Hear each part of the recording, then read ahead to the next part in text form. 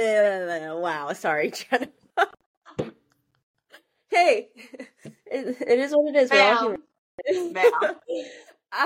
My name is Dr. Hung Jung Lee. Welcome to another Chiropractic Coffee. This time with Dr. Jenna Kaiken. I said your name right. Okay, cheers. Woo! Oh my god. Oh, cool. So today, Dr. Jenna and I, Jenna, you can first introduce yourself and then we'll get started. Yes. My name is Dr. Jenna Kaiken. I think we officially met like 2000. Did we meet before or after COVID? After COVID, for sure. After COVID, we met, I'm pretty sure, at cervical chair pelvic bench seminar. And that was pre me starting my clinic. I just opened up my own Gonstead chiropractic clinic here in St. Paul, Minnesota, called The Spinery, back in May of 2023. So I am in like the baby stages of being a business owner. Otherwise, before that, I worked for 4 years with my father, Dr. Paul Kaiken, who's also a Gonstead chiropractor in northern Minnesota. So to say, at least I have been surrounded by Gonstead chiropractic since baby on. And we also have a really close family friend that also is a Gonstead chiropractor that practices in Aiken, where my dad's at. So it's kind of all I've ever known, and I did try to stray away from it and just explore my options when I was in school, just because the resources were there, and I kept coming back to it. And that's just how fate works, because then I met you, HJ. Oh my gosh. So the first time I met Jenna, I was starstruck. I had followed you on Instagram first because you posted a video, and I was like, oh my gosh, it's another Asian chiropractor, Gonstead. But also because Jenna posted a video of herself and she has one appendage missing. Yes. I don't know how better way to say it. Which you were born with one hand, yes. Correct? Yes. Yep, yeah. Yep. And so one of my friends, it was Marley actually that pointed you out to me. Yeah. Okay. Yeah, Dr. Marley Coleman down in St. Louis, Missouri area. And she's like, hey, look at this chiropractor. I was like, okay. I was like, oh, she's Asian. She's Gonstead. Oh my God, she only has one hand? Oh, she's so cool. I remember that seminar because I had to laugh so hard because like Marley came up to me and introduced herself, and she's like, oh my gosh, my friend HJ and Toya are going to want to meet you. And then I remember you coming up to me and just like this big smile on your face and just going, and just like this high-pitched noise. And I was like, oh, hey, what's up? And I'm like around like, am I safe? What's happening right now? Thank you for accepting me as I am. Oh my gosh. Well, thank you for accepting me as I am, because I'm not going to lie. When I first started doing like seminars, more often, like not just Gonstead, but, I tried a few other approaches too, like emotion palpation seminar, a couple of those. Like, I feel like a lot of instructors are very hesitant to work with me. I think mostly because it's kind of like, how do we approach her? How can we assist her type attitudes? So I was not used to being approached at seminars, so that's why I was like, why are these people talking to me? And like, Marley introduced herself to me. I was just like, wait, are you talking to me? Or like, who are you talking to? Me? You, who else? Yeah, no, so it was definitely a cervical chair. We were going home, and I remember I saw you, and you were talking to Dr. Nick Meyer, and I was like, are you Jenna? Dr. Jenna? She's like, yeah, I'm a big fan. It's just so crazy to think about, though, because I had a few people that have, like, reached out and have been so supportive and kind and just, like, you're so inspirational. It's so cool to see someone with, essentially a disability, adjusting and being a doctor and whatnot. And they're like, why weren't you posting, like, your journey through chiropractic school? And I was like, because I was told in chiropractic school I was too handicapped to be there. Like, Northwestern did not want me. And so I never saw my journey of being value at all. I just didn't think about it. The only reason I posted those videos at the time was because I had taken them to apply for a couple clinics out west before I decided to stay in Minnesota. So it by no means was like trying to like accumulate views and followers. It was just me posting. And so yeah, when all of a sudden I started getting all these followers and all these comments and stuff, I was like, what the heck? I'm like, it's just me. I'm just it's just me. Wait, yeah. So let's start off with that. Like, tell us about your journey through chiropractic school, because I feel that it's good to just reiterate for especially the students right now who are in the thick and thin of it all of, yeah, it's hard, but don't be discouraged, because like if it was easy, it would be meant for everyone. And even, I don't know, just tell us your story, because I feel like it's unique. Mm-hmm. And then two, like you definitely I'm sure you had to modify some things going through chiropractic school when it came to your adjusting as well. And it's just definitely, if Dr. Jenna Kiken, not trying to like, say that we're friends, so I can say this. Not saying like just because you're a handicapped, like it was a lot harder, but like if Dr. Jenna Kiken could get through chiropractic school, then us people with 2 hands can get through chiropractic school. Oh my god, you are so funny. But no, it was definitely, when I first saw you, I was like, you're an inspiration because one, cervical chair is one of the harder techniques to master the Gonstead system. Yes. And like you just kept going out what you were doing, and like seeing your videos that you posted, honestly, like that kept me motivated to like want to do better.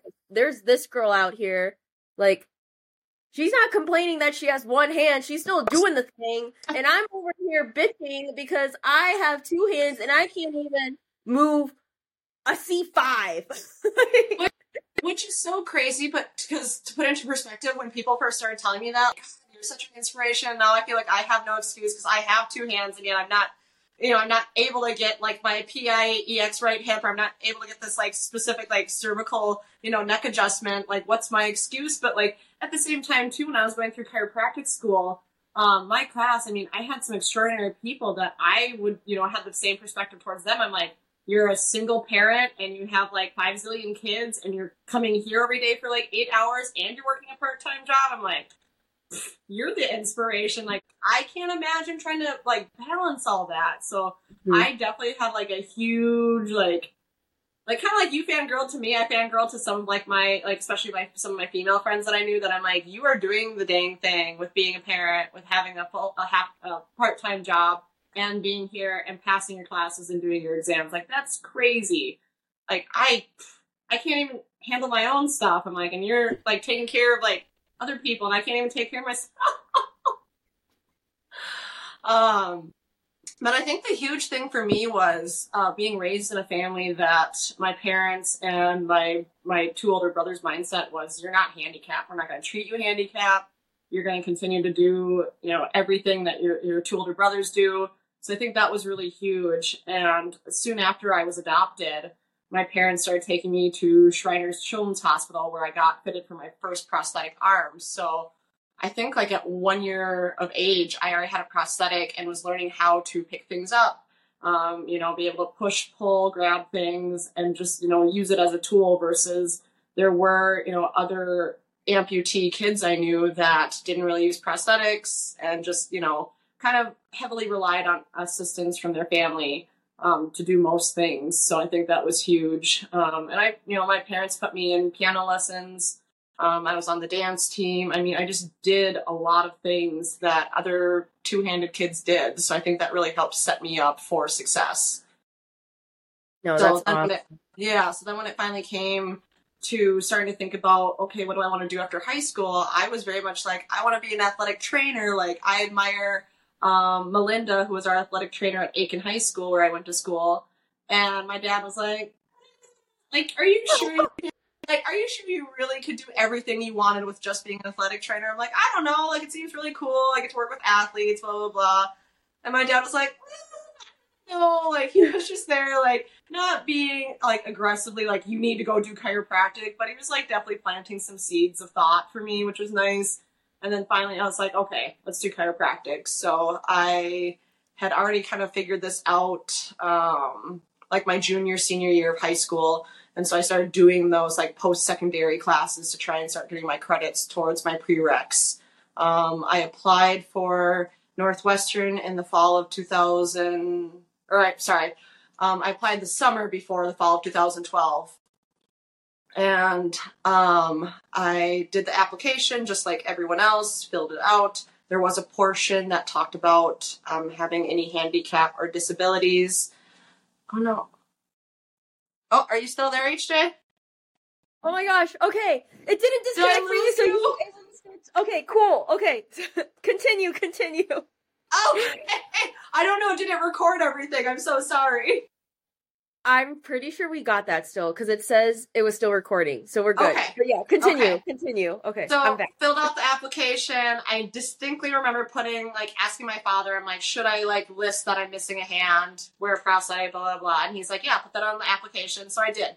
I filled out Northwestern's application, said I am a congenital amputee. I wear a prosthetic. If you want to meet beforehand to discuss any concerns, I am open to that.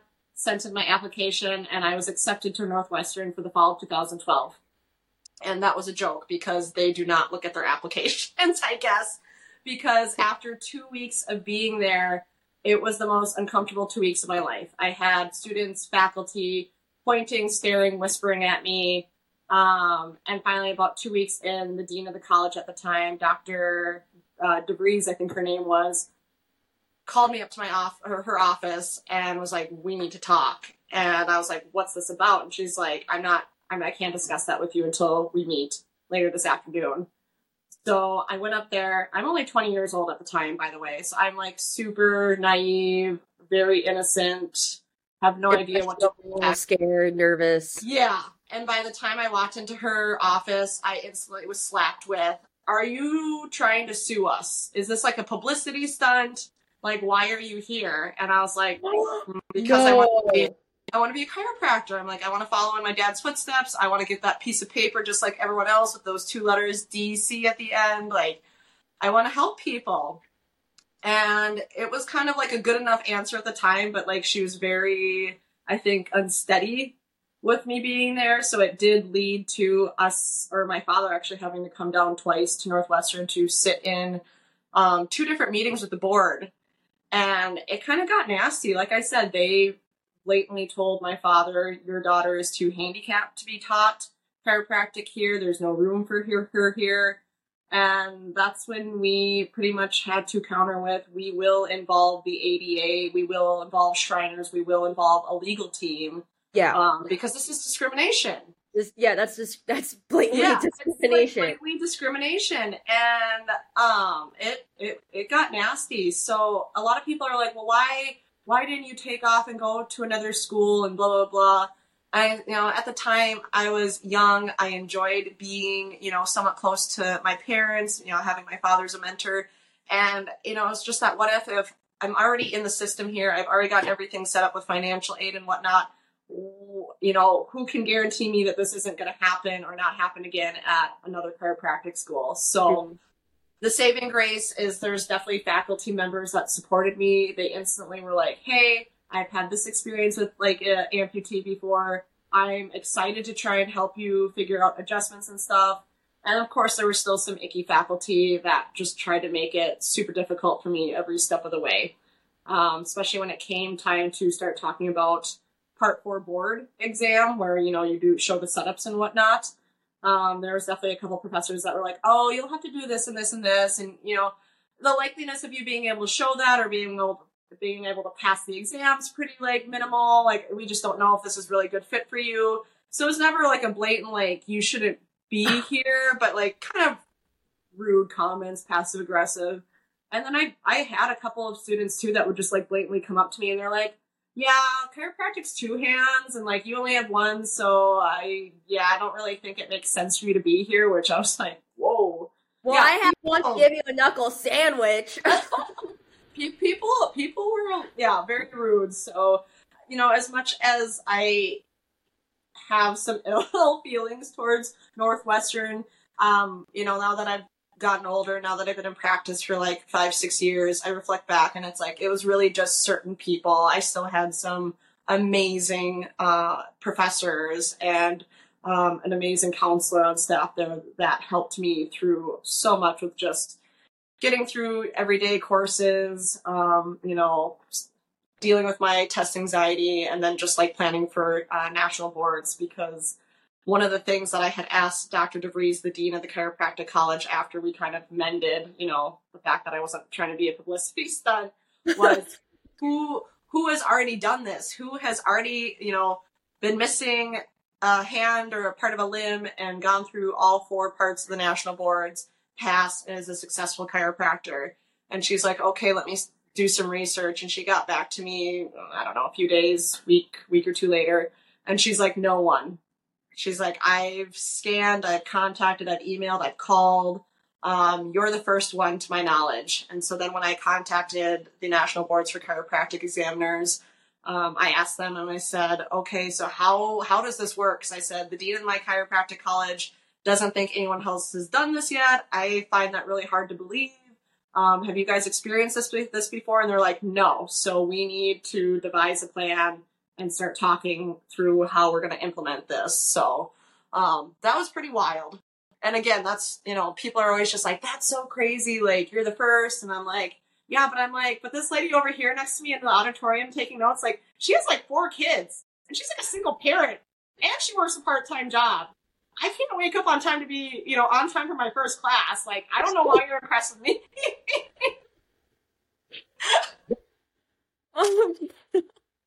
I'm like, I ride that struggle bus every day. Oh my goodness. Wow, that's insane. Yeah, so it's like not to say that my journey through chiropractic school was any worse than anyone else's, because I know how many trials some of my close friends and just classmates went through. But, at the same time too, it's just like, holy cow, like, I'm just trying to, pass exams. I'm just trying to get assignments in. I'm trying to pass my labs. And it's like, cool, now I have to go down to the counselor and talk with her and then contact the national board today and sit for like a half hour and talk with them about, my first board exam, which I'm just like, I don't have the time for this. I need to be studying. I can't believe... What is histology? What is biochem? Oh my gosh, really though.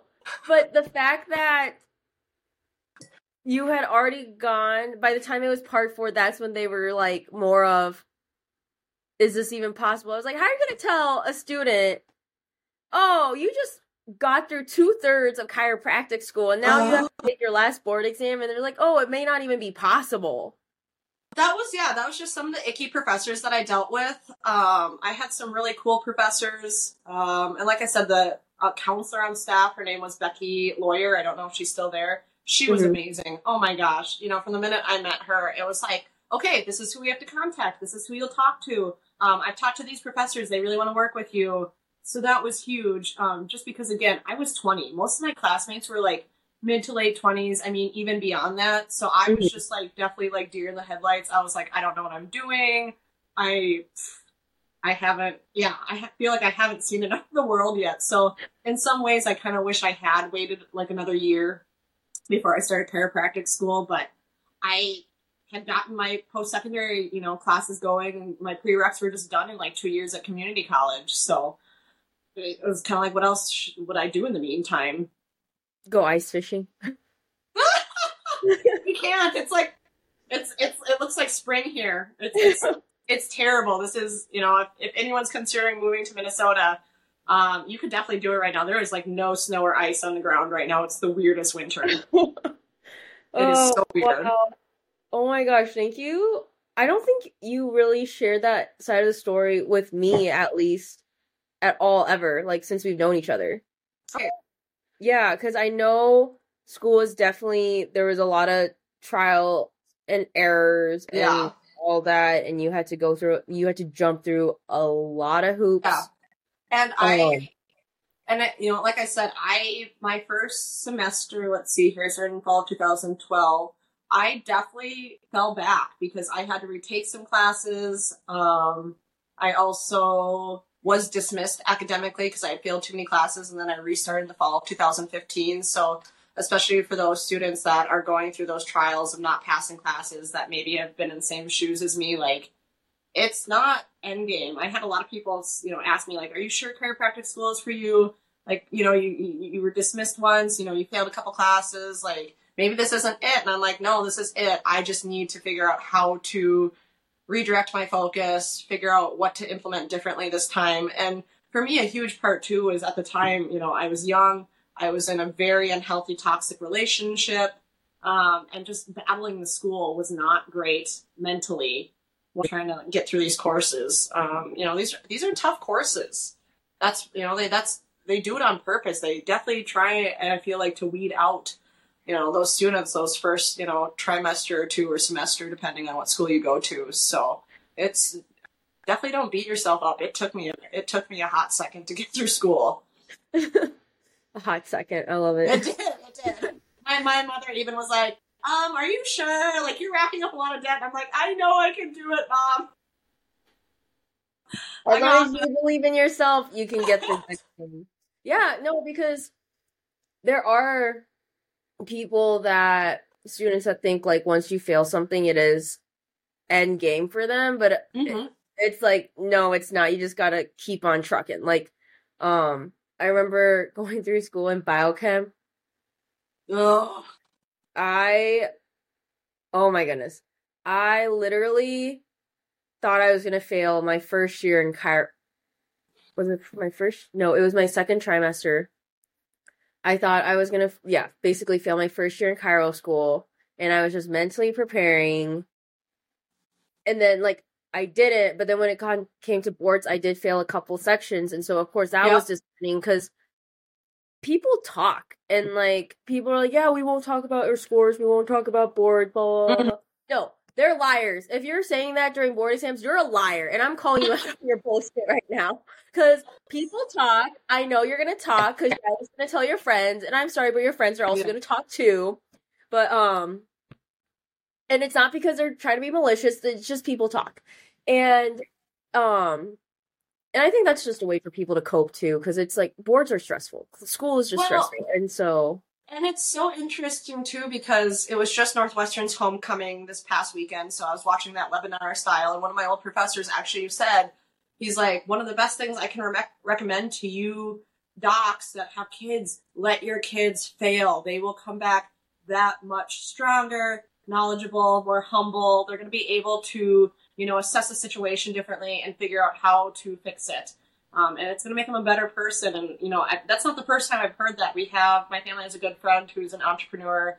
She has started up so many businesses. She even has an orphanage in Uganda that she's constantly raising money for. She's an incredible woman, but she's like, I would rather hire someone that I know has failed repeatedly than hire someone that has had, the perfect grades, all these degrees and whatnot. She's like, struggle and failing is one of the best things to round out a person. Yeah. No, and I remember failing a couple of my board sections and thinking that was going to be the end of, like, if I can't even, because you know how tight your parents are. Like, I'm sure Paul was like a lot easier on you because your dad is just the sweetest man ever. Oh my God. Jenna's dad, Dr. Paul, amazing guy. Love the guy to death. Anyways, like, I thought I failed physio and I failed, what was the other one? There was one other section that I failed. I can't even remember it. Like, that just shows you how it's like past now. But I thought that was ed because they make it seem like that if you can't even fail on the first try, you're going to be the worst chiropractor out there. Oh. As in, like, and that's completely not true. Like, no, oh gosh, no. Yeah. The only board exam I passed the first time through was part 4. And I think that just goes to show I am much better just being able to do an oral exam, being able to explain myself, talk through my thought process, and show you what I want to do versus me sitting and having the worst test anxiety of my life. I had to retake part 1, 2, and part 3 exams I think either 2 or 3 times each. Just because for me, when I sit down and I, flip that first page open, my mind is blank. It is like a snowstorm. It's like a blizzard. It's just white. And there's like nothing happening. And I'm just like, oh my God. Jenna blacks out during the exam. Oh God, yeah. Yeah, it's so bad. And so that, that was something that, again, heavily I relied on, working with my counselor, Becky Lawyer at the school, and just like studying and studying and studying. So while most people, I feel like, could like study for like 2-3 hours after school each day, I was the person in the library from like the time I got out of like lecture at like 5 until like 11 o'clock at night. I had to. It just like paper and pencil test, I hate. I absolutely hate. And I know some people probably, watch this or listen to this and say, well, then she's probably a crap chiropractor. No! But there are those people. There are those people that are like, wait, so then if any of you are listening to this and think that right now, based on what Dr. Jenna said, get that out of your head right now. We talked about that. Like, people talk such smack in chiro school. And I reflect back, I look at some of my classmates that I know were like the, typical type A, all A, 4.0 GPA type students. And I've seen them in practice. I was adjusted by them, later, right before we graduated. And oftentimes I was like, I'd rather go to someone, like me that, failed a couple times. That's really good common sense wise. And that's not to say that every type A person that's, 4.0 GPA isn't a great chiropractor, but a lot of those students were just so over analytical. They lost the ability to just feel. I mean, when's the last time you touched a patient and just felt their breath, felt how they responded to your touch and adjusted them versus being like, okay, well, this is my contact. This is A and that's contact B. And now I'm going to do this line of drive. And, you're so robotic and those patients can feel that. So oftentimes when students reach out and they're like, what am I doing wrong in like my adjusting videos when I'm assessing them? I'm like, girl, when's the last time you took a breath? You literally have been holding your breath from the start of this video like 3 minutes ago. Like, breathe, feel, close your eyes. Tell me what the patient is doing in that moment. When's the last time you just felt? Oh my gosh, that is such great advice because I definitely know during cervical chair, I'm sure people feel it when I'm just like, let's go. Yep. I caught myself the other day. It was so bad. I was like, shoulders up. And I was like, why does this feel so unnatural? And I'm like, oh my God, like my earlobe is touching my shoulder right now. I'm like, girl, you gotta chill. Oh my gosh. Yeah, no, it's such great advice. Seriously. Like I haven't heard that in a while, so well, when I was back up in my hometown working for Dad for those 4 years, I got back into coaching dance team. And one of the things we consistently see the dancers do is while they were, practicing skills, performing whatever, they would hold their breath. And I'm like, girl, you gotta breathe. Like, you cannot be performing these actions, these exercises, whatnot, and hold your breath. It is going to make you screw up. You have to breathe. I think chiropractic, us adjusting, is a very athletic thing. So I don't see the difference between watching a football player, a dancer, a volleyball player versus us adjusting. Yeah, no, I totally agree with that. Yeah, so all you chiro students out there, you listening to this, take a breath. I wish I heard that advice when I was going through chiropractic school. I know, I'm pretty sure I was holding my breath the entire time I went through chiropractic. Oh yeah, no, for sure. And then it also explains why, like, wow, I had a lot of headaches during chiropractic school. Definitely wasn't getting enough sleep either. But like compounded with all that, not breathing, not drinking enough water, like no wonder I was struggling.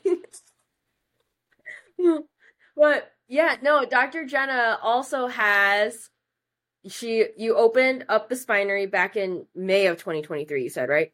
Yep. Yeah, so how long were you working with your dad? And then, like, you decided it was time, like, to, like, finally... So, I graduated November of 2018, and then immediately hopped into practice with Dad January 2019.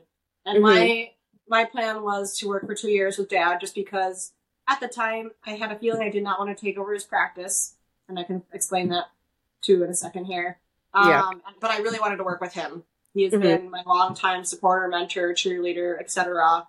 And I knew it would be of value to be able to work with him for at least 2 years. So by the end of those 2 years, or, coming up on 2 years, I was like, I kind of want to go out west. Like, I've always liked the idea of the PNW, like, Portland, Seattle, all that jazz.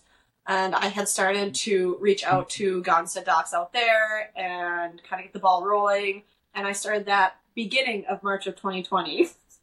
And then COVID hit. Oh, no. And I'm kind of like, oh, okay, cool. So I think this is the universe telling me to just like sit my butt down and stay put. Plus, I ran into just some icky issues with a couple of the docs I interviewed with once they found out that I was the Gonstead doc missing one hand. They wanted to use me for their advantage. They were very like, oh, we want to market that we've got the one-handed doc and blah, blah, blah, blah. And it was kind of like, no, I'm Dr. Jenna first and foremost. Yes, I'm missing a hand. And yes, I do talk about missing a hand on social media, but like, that's my thing. I'm not like a circus freak for you to put on display. So that was kind of a low point. I don't feel like I'm a doctor at this point. I feel like people are just using me as kind of like a circus freak. And then the June after March of 2020 when COVID erupted, my mom also got diagnosed with rectal cancer. So again, it was kind of like, I think this is really the universe telling me to sit my butt down and take care of what's at home. My mom did beat cancer a year later, but she was running our front desk at the time. So all of a sudden, my very, like, tech illiterate father who does not know how to use the credit card machine or anything at his office, I was now trying to manage the desk, see my few patients that I had, started to accumulate. And so it was kind of like, okay, I'm just going to stay put. So I stayed put for about 4 years in total, because soon after my mom got diagnosed, June of 2020 with her cancer, I had then decided, I'm like, okay, I keep trying to interview with docs. I keep running into the same situation where they just kind of want to use me for their own advantage. I'm going to open up my own practice. So I then started trying to figure out, what does that entail? I mean, I don't know about other people's experiences through their chiropractic college, but when I was going through Northwestern, I felt like the business course was kind of a joke. I remember like it must have been like T8 or T9. Our assignment was to make a brochure for a front desk. And I was like, yo, I want to know like how do I, get my hands on a business loan? What's an LLC? How do taxes work for a business? And I'm like, making a brochure is not going to help me. This is a joke. So luckily my father and I walked across the street to our bank.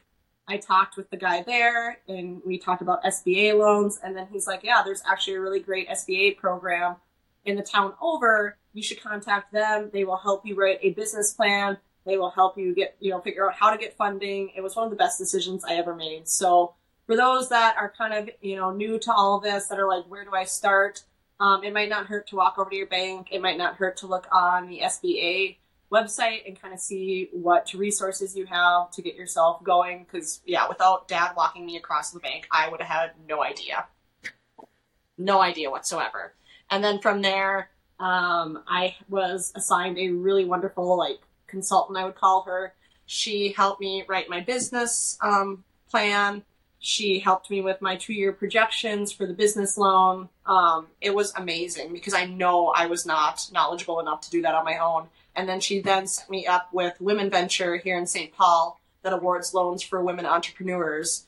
And from there, things just started to, fall into place. But the only thing that took so long was those last 2 years of being with Dad.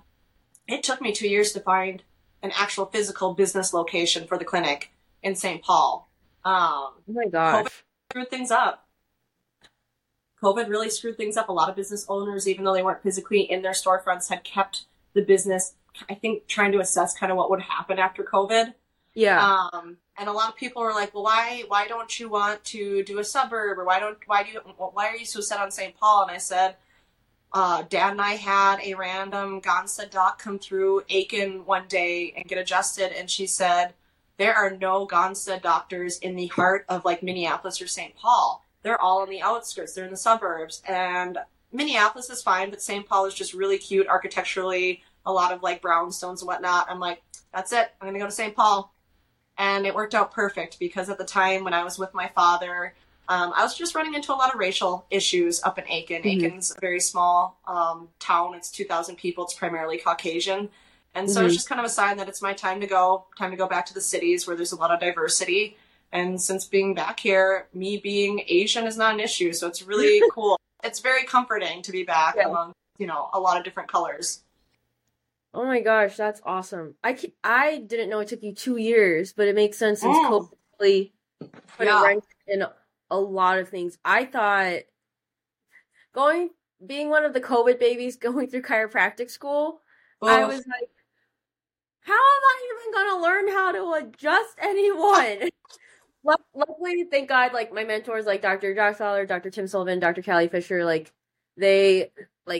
they have their intern program down there, and so they kept us sharp. But it was just, what am I gonna do? I can't imagine, because that was one of the things. Like I was talking to you, I was talking to a few other students, and then some other students that would randomly reach out and send me videos to assess and whatnot. And I was like, I don't know how you guys are doing this. I said, just, power through. I know you're going to be scared. I know you're going to feel like you're not going to be able to adjust at the end, but most of us do anyway. COVID or not, it's scary. Yeah, that's actually true. People think you're going to come out of chiro school being able to move everything. Yeah, I'm not going to lie. I remember my first patient at Dad's clinic. Like, I was so excited. I'd been there for a week or two, and I finally had my own patient that wasn't, not to sound bad, like a hand-me-down, but overflow for my dad. But I had my first new patient for myself. Yeah. And I remember just being so excited, and I got in the room, and I took the history, and then, I scoped and was doing everything, and all of a sudden I was just deer in the headlights, and I was like, oh my God, what am I doing? Do I know how to do this? Wait, what? I'm like, who let me be alone unchaperoned? Unchaperoned. Let me get off the call really quick. Oh my God. Oh, all the time. The way that my dad's clinic is set up, his front desk is in the middle of the building, and then he has a hallway where he has 2 adjustment rooms, and then I was down the other hallway, and constantly I'd be like, Dad. Because I'm not gonna lie, cervical chair is hard. To this day, there's still some cervical neck adjustments that I'm like, oh, what is happening? I'm going through the steps. I'm going, okay, this is the way that the bone's stuck. So, I mean, people can say what they want, but I'm I feel like the move is to be an associate with an amazing mentor if you have the option and want to for a year or two before you go out on your own. I kudos to the people that have started their own practices right out of school. I don't know how you do it. You guys are awesome, but I was I do not know enough to do that on my own, plus try and run a business. So I'm so happy I was able to work with my dad. I think the main thing, because me associating before doing my own thing, I think the main thing that really helped me out was the fact that when you're under someone else's roof and under someone else's wing, I feel like there's still this pressure, but it's more relaxed. You can get more reps in before you have to go out and actually do it yourself by yourself. I think the extra reps of associating and then going out to do your own, for sure help my adjusting get better. Because there'd be times where the other doc would go on vacation, and then during that time I saw the whole volume of the office. Oh wow. And then it was I got my adjusting got better within that 1 week of just putting in reps made a huge difference. I also think having someone else watch you adjust and then tell you what you need to change also was the big benefit. Because when you're alone, and you only have a camera, you don't the other person's not really seeing you and seeing how you're holding yourself, your energy while you're trying to do the setup too. Because if you're just all tense and a knot, you already know. Okay, first off, what you said, breathe. If you can't even breathe, you're not gonna move a bone. Oh my God. I mean, I'm I have so many Gonstead chiro students that'll send me videos of them setting up awesome T1 or C7 seated cervicals, and I'm you guys are amazing. I'm I still struggle with lower seated cervicals to this day. There are just some days that I'm like, I don't understand how my father can get the power through the thrust that he does. They don't even move a muscle. Like, it's like a, and I'm out here trying to be like, boom. And it's so hard too because my father is like this 5'11" Dutchman. I mean, he's got big hands, and I have like this small Asian hand, and I'm just like, ugh. It's like the mini hands. Like we like compared to his Dr. Paul's hand, we are the mini hand. So I guess that's another thing, too, whether everyone, or people shame me for this comment, but, that's why I love the Gonstead system, because I do most of my lower cervicals on the knee chest table. One, because it's easier for me, and, two, I'm not hurting my back, trying to like stretch and get tall and then angle really weird, because I already have a short person stool behind my cervical chair. And there's some days that it's not enough, because I have 6'7" guys that come in to see me, and I'm just like, so I'm sure there's some Gonstead docs out there that are like, oh yeah, but you should be proficient in seated cervicals too. And it's like, well, for me and my body type, it just works better on the knee chest table. So I hope for students too that are trying to learn everything and just, realize, I think that was, part of the reason why Gonstead made, create as many tables and, benches as he did. It wasn't just for the benefit of the patient, but I think it's also for the benefit of the doctors so that they can have a prolonged career.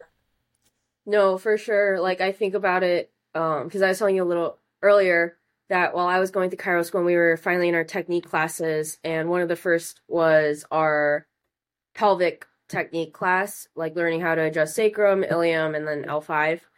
And I felt so awkward trying to do a diversified setup. Oh yeah. And it's the push move, and the way that they want our biomechanics to be. And I also feel like it didn't help either, because all the people who are teaching the diversified class, most of them were taller than me. They were men, so men, like most of my friends, like, that were guys, like, they would power through and get as many cracks as possible. But for me, I was like, this doesn't make any sense, because why does my shoulder have to be way out there for us to make this adjustment when we're not even moving the bone a foot? It's like a millimeter. And I just was having so much trouble. They're like, you have to drop on the patient, like, you have to drop. And I'm like, I ain't dropping nowhere. And so then finally the professor, the doc, who, like, I very much respect him. He's a great chiropractor. He's been in practice for years. He's been teaching for years. But he was like, if you don't even know how to move a pelvis, like, you're not going to be a great chiropractor. And in my head, I was like, what the heck, dude? Like, you're really going to your students. And then I guess that's why, for me at least, I got so gun-ho with Gonstead, because I don't have to tear up my body. I don't have to tear up my shoulders. And I don't have to drop on anyone to make noise, because it's all about the finesse and working with the biomechanics versus just like, let's just try and move this. And yeah, so it's huge. I hate to say it, but I feel like lately I've either accumulated a lot of new patients from just having solid Google reviews, and or there is a clinic down the street from me who's been there for ages. I mean, I know of a few friends that like did their like T9 internships there or whatnot. But I'm pretty sure they're a diversified clinic, and it's not to shame diversified, because I feel like there is good from each technique. But I think specifically those docs, because they, do the same, 7 things, like a flying 7 doc, and whatnot, send me as much business as I have, because I've accumulated so many, especially female patients, that are like, wow, this is so nice that you're not like body slamming me, like you're not hurting me, but yet I feel different when I get up. I feel better. I feel less discomfort. And I'm like, yeah. And I explained to most patients, I said, adjustments, for the most part, should never feel like you are in like a WWE match. It should never feel like someone's like jumping off the rail and like body slamming you. Because if they know the correct misalignment, if they know the correct direction it needs to go, it should not be a harsh, painful adjustment, unless, of course, let's say maybe you were just in a car accident and have had some, severe trauma to the, musculoskeletal, system inside you. So, I think, the Gonstead system in itself just completely, wins people over and over, just for the fact that we are so specific. We are gentle. We're not just, touching their spine for 2 seconds and saying, well, this feels weird. Bam. And then, trying to thrust a bone in that doesn't need to be thrust on. Yeah, for sure. For sure. And I don't even know how to do a supine cervical anymore. Oh God. Like, I think I forgot how to do supine cervical when I got into student clinic, because there's this one time I tried to do an atlas adjustment and they're like, well, you can't, like, you're not getting it. I was like, yeah, I'm not getting it because I haven't done enough atlas Gonstead setups to, like, full blown, like, yeet it back. And they're like, you gotta do it supine. And I'm like, I don't gotta do nothing if I don't want to. But then, oh my gosh, I felt so invaded. I felt so bad for my friend too, because I was just like, he's like, he had his head in my hands, and I like contacted his atlas, and like the doc was like, just do it. Okay, do it right there. Do it. And I was like, and I was like, I threw his spinal cord at the wall. Yeah. Well, and okay, I'm not gonna lie. I did have to do a supine cervical on a kid the other day, and the only reason I did this was because the kid was super uneasy with me standing behind them. So it was more so, can we try it from laying down? I'm still gonna take it as P to A as possible without, like rotating his neck off to the left. Yeah. And then we were able to get through it. And it was just one of those, don't come for me, some of the Gonstead community, but there's just times that it's like, you need to get the adjustment done. And my biggest thing is with my clinic is I want my clinic to be open. I want it to be accepting, and I am open to adapting because I've had to adapt my whole life. So if I get someone that comes in that is, a victim of sexual assault, or a little kid that's just super uneasy with someone strange standing behind them, and we have to, kind of do it out of the ordinary by like doing a supine cervical, or, like some of my sexual assault patients, they don't want to be gowned. They want to have their comforting clothes on. That is okay. I am okay with adapting with that. Well, like, we have to, because we're a place of healing for people. And it's like, in the Gonstead work it says we need a gown, but like, you're really going to force someone to possibly flash back to trauma, to have flashbacks from like their past trauma, because and so, but even with kids, like what you said, like when I say supine cervical, I'm talking about like the rotary breaks, like but not just like, you can, like, we have to adapt, and like if you have to put the kid supine and then do the atlas that way, like as long as you know the direction it needs to go to, you're not rotary breaking their neck, you're not doing the nonsense that we see in conventional chiropractic from YouTube and TikTok. We're still getting the job done. We're still helping people heal their body. Yeah, exactly. I feel, especially with us younger docs too, we're more accepting of, adaptions with it. And even I was talking to a friend and colleague of mine who just opened up here in the cities, and he was like, I've been reading this book. It focuses more on like scoliotic curvature and assessing it in more facets. The Gonstead system. And he's like, in some ways I kind of feel like I'm cheating on the Gonstead system. And I'm like, but you're not. I said, you still assess the same way that you've always done it. You still adjust, the same style Gonstead, with the listings. And I said, I don't think it's a bad thing for us docs to read literature and whatnot outside of the Gonstead realm. Something. Oh, yeah, no, for sure. Dr. Gonstead didn't just develop the technique by saying, like, I'm Dr. Gonstead, like, this, and that. He literally took bits and pieces from other, like, people. So I'm like, when we have to adapt in clinic, I don't always think it's a bad thing. And I know, like I said to this colleague, I said to him, like, Dr. Gonstead passed, I think my dad said soon, right around when he graduated, I think early 80s or late 70s, that Dr. Gonstead passed away.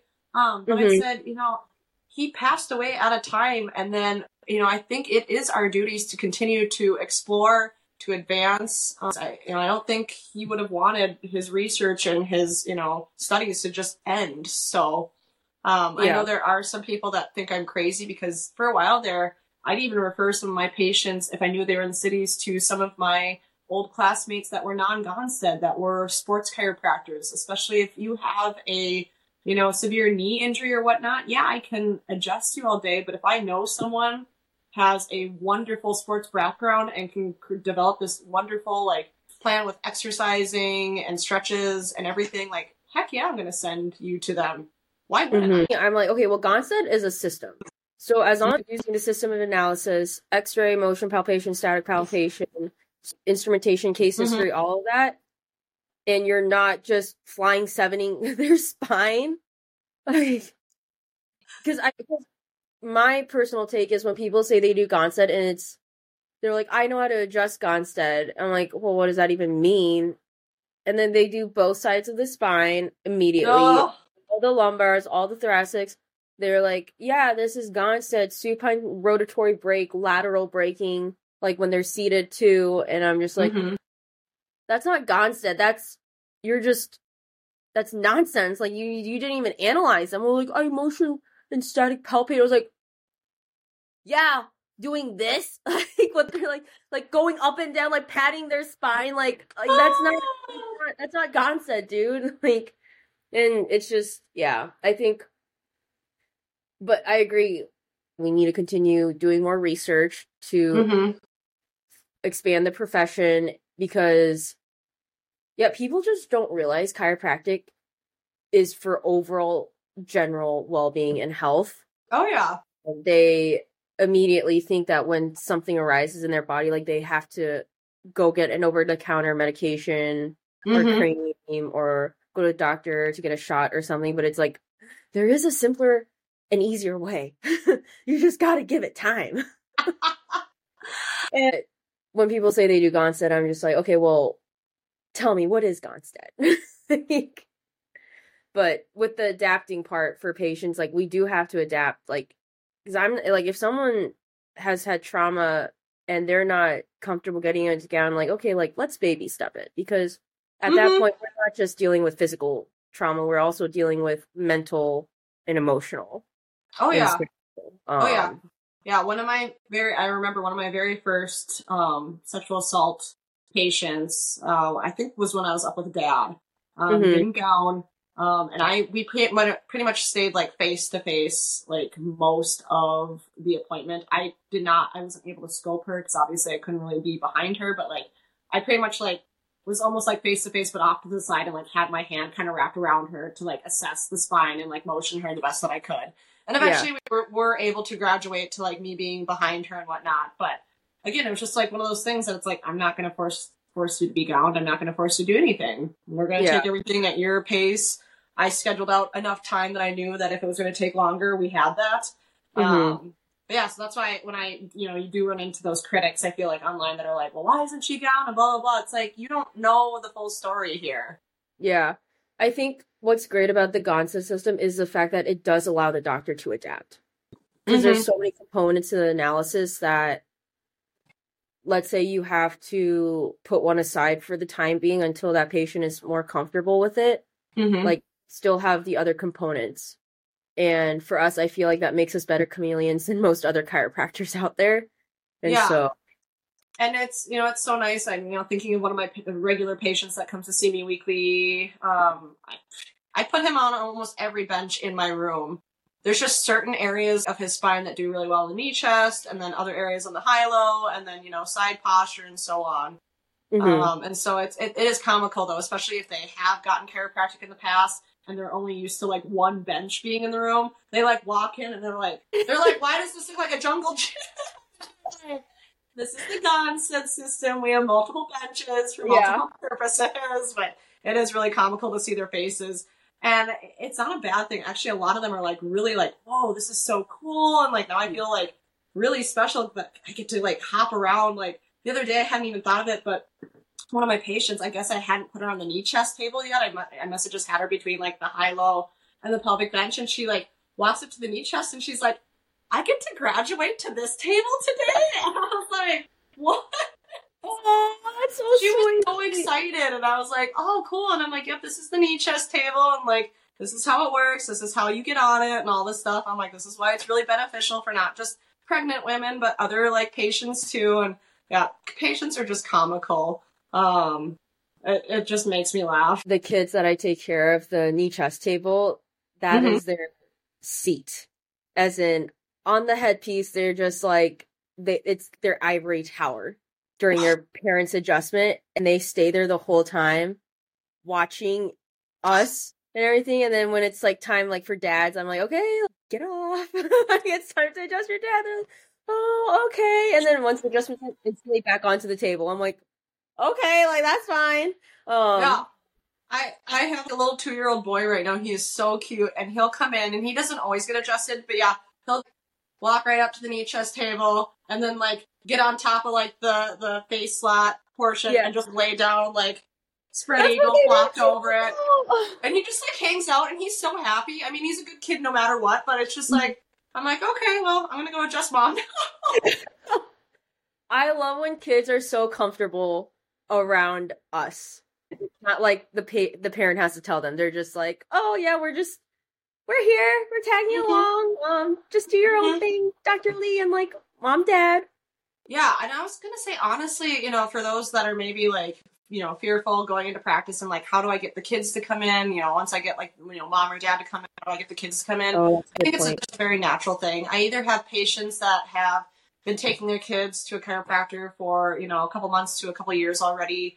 Or it's just a natural thing. I see the mom or dad, and then I see their partner. So let's, like the newest couple that I have coming in, I saw him first, and then she started coming in, and they started bringing their 1.5-year-old in. And it was just a natural conversation. It was just one day I was like, oh, how's your son doing?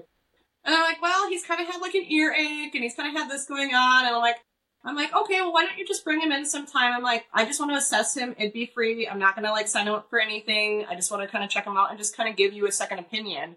And then you guys can decide if you want him to be seen as a patient here. And honestly, that approach has been really cool because it's not forceful. It's not aggressive. Because there are a lot of parents that, it's their kid. They're protective. And so it's kind of like, they want to make sure that their kid is in good hands. Because a lot of adults, a lot of parents think that the adjustments you give kids is going to be as aggressive as what they receive. And it's not. So. Yes, for sure. And it's funny when we were talking about how like there's different tables for Gonstead. So when I was looking for my own office space, my broker was so confused because he was like, yeah, you have 4 tables? I was like, yeah. He's like, okay, so you can have like 4 rooms with 1 table in each one. I was like, no. like, not like, this is not like 1 table of like bougie Dr. H. I know, right? I was like, wow, I would love to have 4 sets. Can you imagine if you literally had 1 table in each room? You could be so fancy. You're going to be like, and we're going to go to the knee chest table room now. No. Follow this way, please. He's like, wait, so it's a set? Oh my gosh. Yeah, my clinic has technically 2 treatment rooms. Right now, the back room is just extra storage. We live right above my clinic, and it's a 1-bedroom apartment. But, I've had the same kind of question too, like, are you guys going to get a second set? And I'm kind of up in the air about it. I'm already, I feel like, a little out of the ordinary because I don't have feeder rooms. So I've had a few students that are setting up their own clinics be like, well, how does that work? And I'm like, well, right now, being a 1-woman show, I block out like 15-minute appointments for returning patients, and that gives them plenty of time to go in the room, get changed, let me see them, me step out, them get changed again, and are out, even in 10 minutes sometimes. So exactly, yeah. It's doable. Yeah, no, for sure, because I thought I was going to have feeder rooms either, and then it turned out to like, no, I need a feeder room. My goal is I want to see full families, so like, I already see a handful of full families, and it's already like, if you're checking the kid, you're checking the mom, you're checking the dad, that's already, let's say, 7 minutes per person, because not only are they talking to you, but they also want to catch up. And I know there's going to be some also saying like, why are you taking 7 minutes per patient? It should be 4 minutes or 3 minutes. I'm like, it takes like a minute to 2 minutes for me to even scope their spine. If I like know them, it takes me a good like minute to 2 minutes, because it's like I need to take my time. And so I went with the feeder room route, because I was like, I don't know how I'm gonna do this if it's just like 1 room and then changing. I go in there, check them, I come out and they change. Because I didn't have feeder rooms at my associateship. And so there were times there'd be a family in there. But there were some families that would take forever. And I'm just like, there's another family waiting. Please, please, hurry. Just, take forever just to change? Yeah. Wow. There was one time I waited 5 minutes for them to change. And it's literally just taking the shirt off and then put the gown on. Oh my gosh. But it was also because there was a couple kids that would be rambunctious and not listen to mom and dad. And so, of course, mom and dad's disciplining them while, the door's closed in, this room. I think my favorite thing that I truly do not understand is most of my patients are so good, especially during the first visit, I'm like, these are the small medium gowns, this is large, this is XX, blah, blah, blah. And then you can just take a gown that fits you, keep pants on, take bra and top off, or, whatnot. And then I'm like, and then the two drawers underneath, you just pull them out and put the dirty gown in there. I find gowns all over my treatment room some days, and I was like, did I not just tell you to put it in one of the bins? I don't always check the room, between patients. So then I'll have a patient that I'll come in and I'm like, why is there gowns thrown everywhere? And they're like, it was like this when we came in. I'm like, I'm so sorry. Oh my gosh. No, I have come to find you have to label everything. This is where you put the gowns, please. And some people would literally put them back into the cubby hole, and I would have to smell it because some women are cologne or perfume, and I'm like, what the heck? And why do you sound like a teenager? I have to smell the t-shirt to know if it's clean or not. I guess people didn't tell you, when you become a chiropractor, you're also kind of people's mothers to make sure the room is clean. When I have little kids in and I find random my pencils and my phone off the front desk, random places, I'm like, little kid being a little kid. I disagree. I'm like, this bin over here, the only bin in the room that already has dirty gowns in it, please put your gown in there. It drives me a little nuts sometimes. I'm like, come on, people. You got this. The price we have to pay for having successful practices. Oh my gosh, I am excited though. I finally am making enough money to send my dirty gowns out and have them laundered. But that's amazing because, let's talk a little bit. The fact of, people don't talk about, when you open up, I feel like students immediately think, oh, I'm going to have a full schedule. I'm going to have all this cash flow. No. No. I've had a few classmates that I've heard horror stories, and again, I don't know their whole story of what they all did to set up and what they did to market, before the doors were officially open, but horror stories of I saw one patient my first 2 weeks being open, and I'm like, what? I'm like, you take out a sizable loan with sizable interest, and you only see one patient your first 2 weeks. I'm like, that's scary. That's scary. I signed the lease for my space, I want to say mid-April of 2023, and then I officially opened it a month later on May 18th because I was waiting for my x-ray machine. But in that meantime, even that month out, I had already started posting on Facebook just because I have quite a bit of friends and family here in the Twin Cities. And I just, I posted on Facebook, Instagram, TikTok, just trying to get the word out there. Visibility is huge. And then probably 2 weeks out from when I officially opened up my doors is when I really started hitting it hard, posting incessantly, post. And then also made sure to, which is huge, Google reviews. You can spend a lot of money on Facebook ads, Google ads, ads in the newspaper, if there's one in your community. But time and time again, when I ask my new patients, how did you find out about me? Oh, well, you had good Google reviews. And so I think it's really important, especially for us that are starting out. Yeah, we have that giant business loan, but it goes away quickly, to try and take advantage of as many free marketing tools as possible. So I just made sure that I had, really good Google reviews. I made sure that the photos on Google Maps were good and crystal clear of my office, and then treatment rooms, because people like knowing what they're walking into. And I was just talking to one of my business neighbors the other day who's super into SEO. And he's like, once you get a Google review, make sure you like it, make sure you comment back on it, because that will just help increase your SEO like nobody's business. So little things like that are super helpful. Okay. Yeah, I didn't know that was okay. I think May 18th was a Thursday. I probably saw 4 new patients those first 2 days I was open of that week, because that wasn't, like a full week. And like the next week, I think I saw like 3 or 4 new patients right off the bat. So yeah, you've got to start marketing ahead of time. Do not expect the day that you open your doors for people to start flocking, because they don't know. The other great thing that I did too is I am fortunate enough that I'm in a neighborhood where I have a dentist on one side of me, a tutoring center for kids on the other side of me, / it's a cafe as well. So I get a lot of foot traffic, and then there is a elementary school literally right across the street from me. But I designed on Canva, and Canva is free, a giant poster with my logo on it saying opening like May 2023, website, phone number, social media handles. And I put that in my freaking front window. And that was huge because I put that up like 2 or 3 weeks ahead of time. People saw that. I got calls. I even had a few patients that came in like a month or 2 after I opened that said, yeah, I saw your poster. Decided to finally come in. No, yeah. I didn't even think about doing that. And that poster cost me like a whole $36 at FedEx. So again, a really inexpensive way to just market, hey, I'm coming in, I'm here, check out the website, start reading up on me. Little things like that.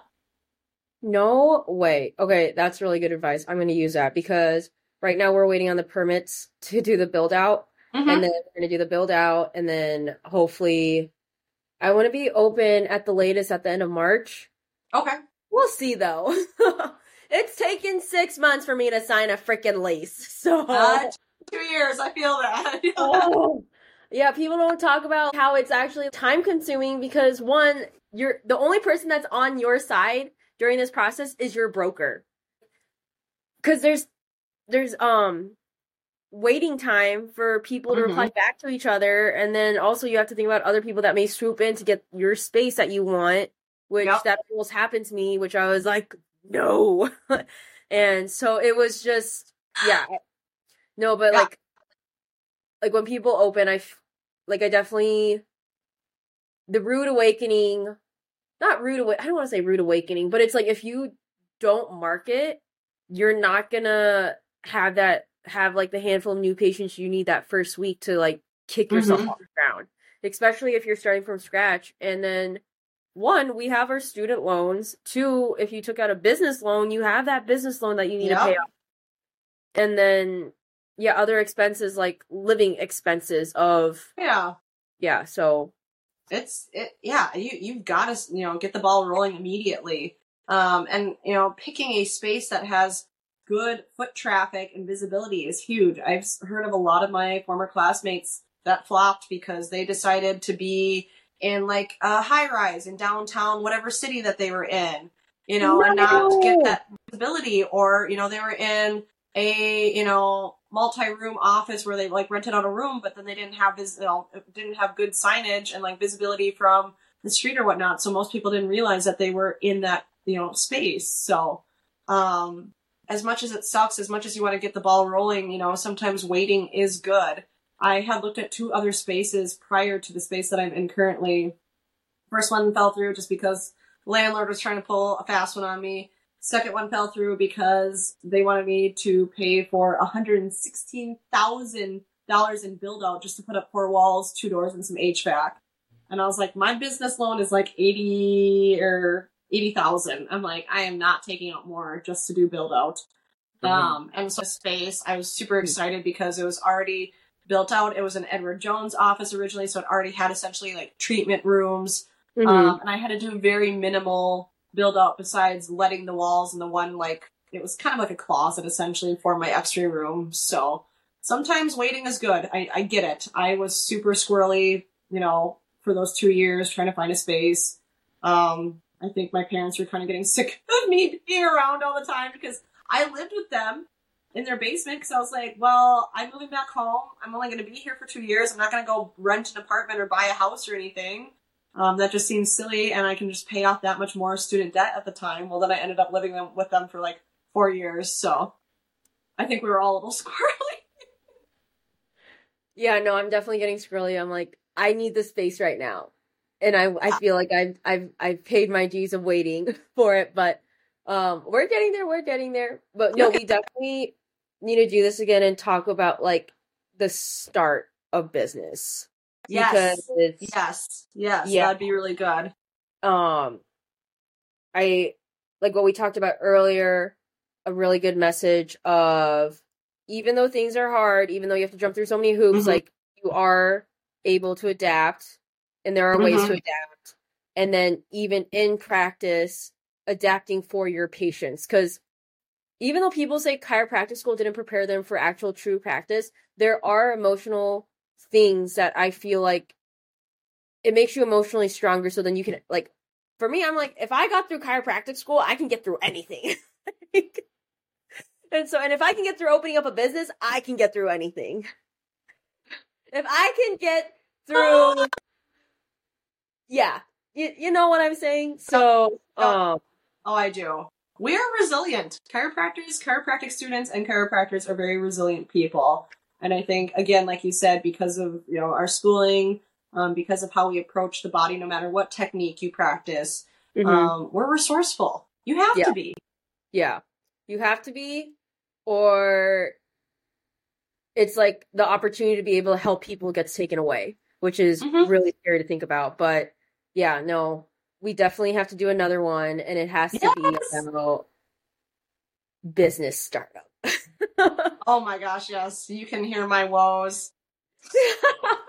I'm telling you, for the podcast listeners, I told Dr. HJ we need to do an after hours version of this where we have cocktails. Maybe that would be like the after hours portion. Oh my gosh, I'm a little stressful of damn business. Maybe we could do the after hours after a year of doing a normal. Jenna, we can't scare the viewers away immediately, okay? Oh. Jenna, you know how some of our conversations go. Oh my gosh, they're great. Like meeting of the minds. It's our own mini meeting of the minds. I don't know what I'd do without you. Unfiltered. We're not the only one. Oh my gosh. Thank you all for tuning in to this Chiropractic and Coffee. We appreciate you all for listening in. Dr. Jenna, thank you so much for sharing your story. It's definitely, you are truly inspirational. I love you so much. My chiropractic soul sister, my Asian sister. But yes, thank you all for listening again, and we will see you all again soon. Okay, bye guys.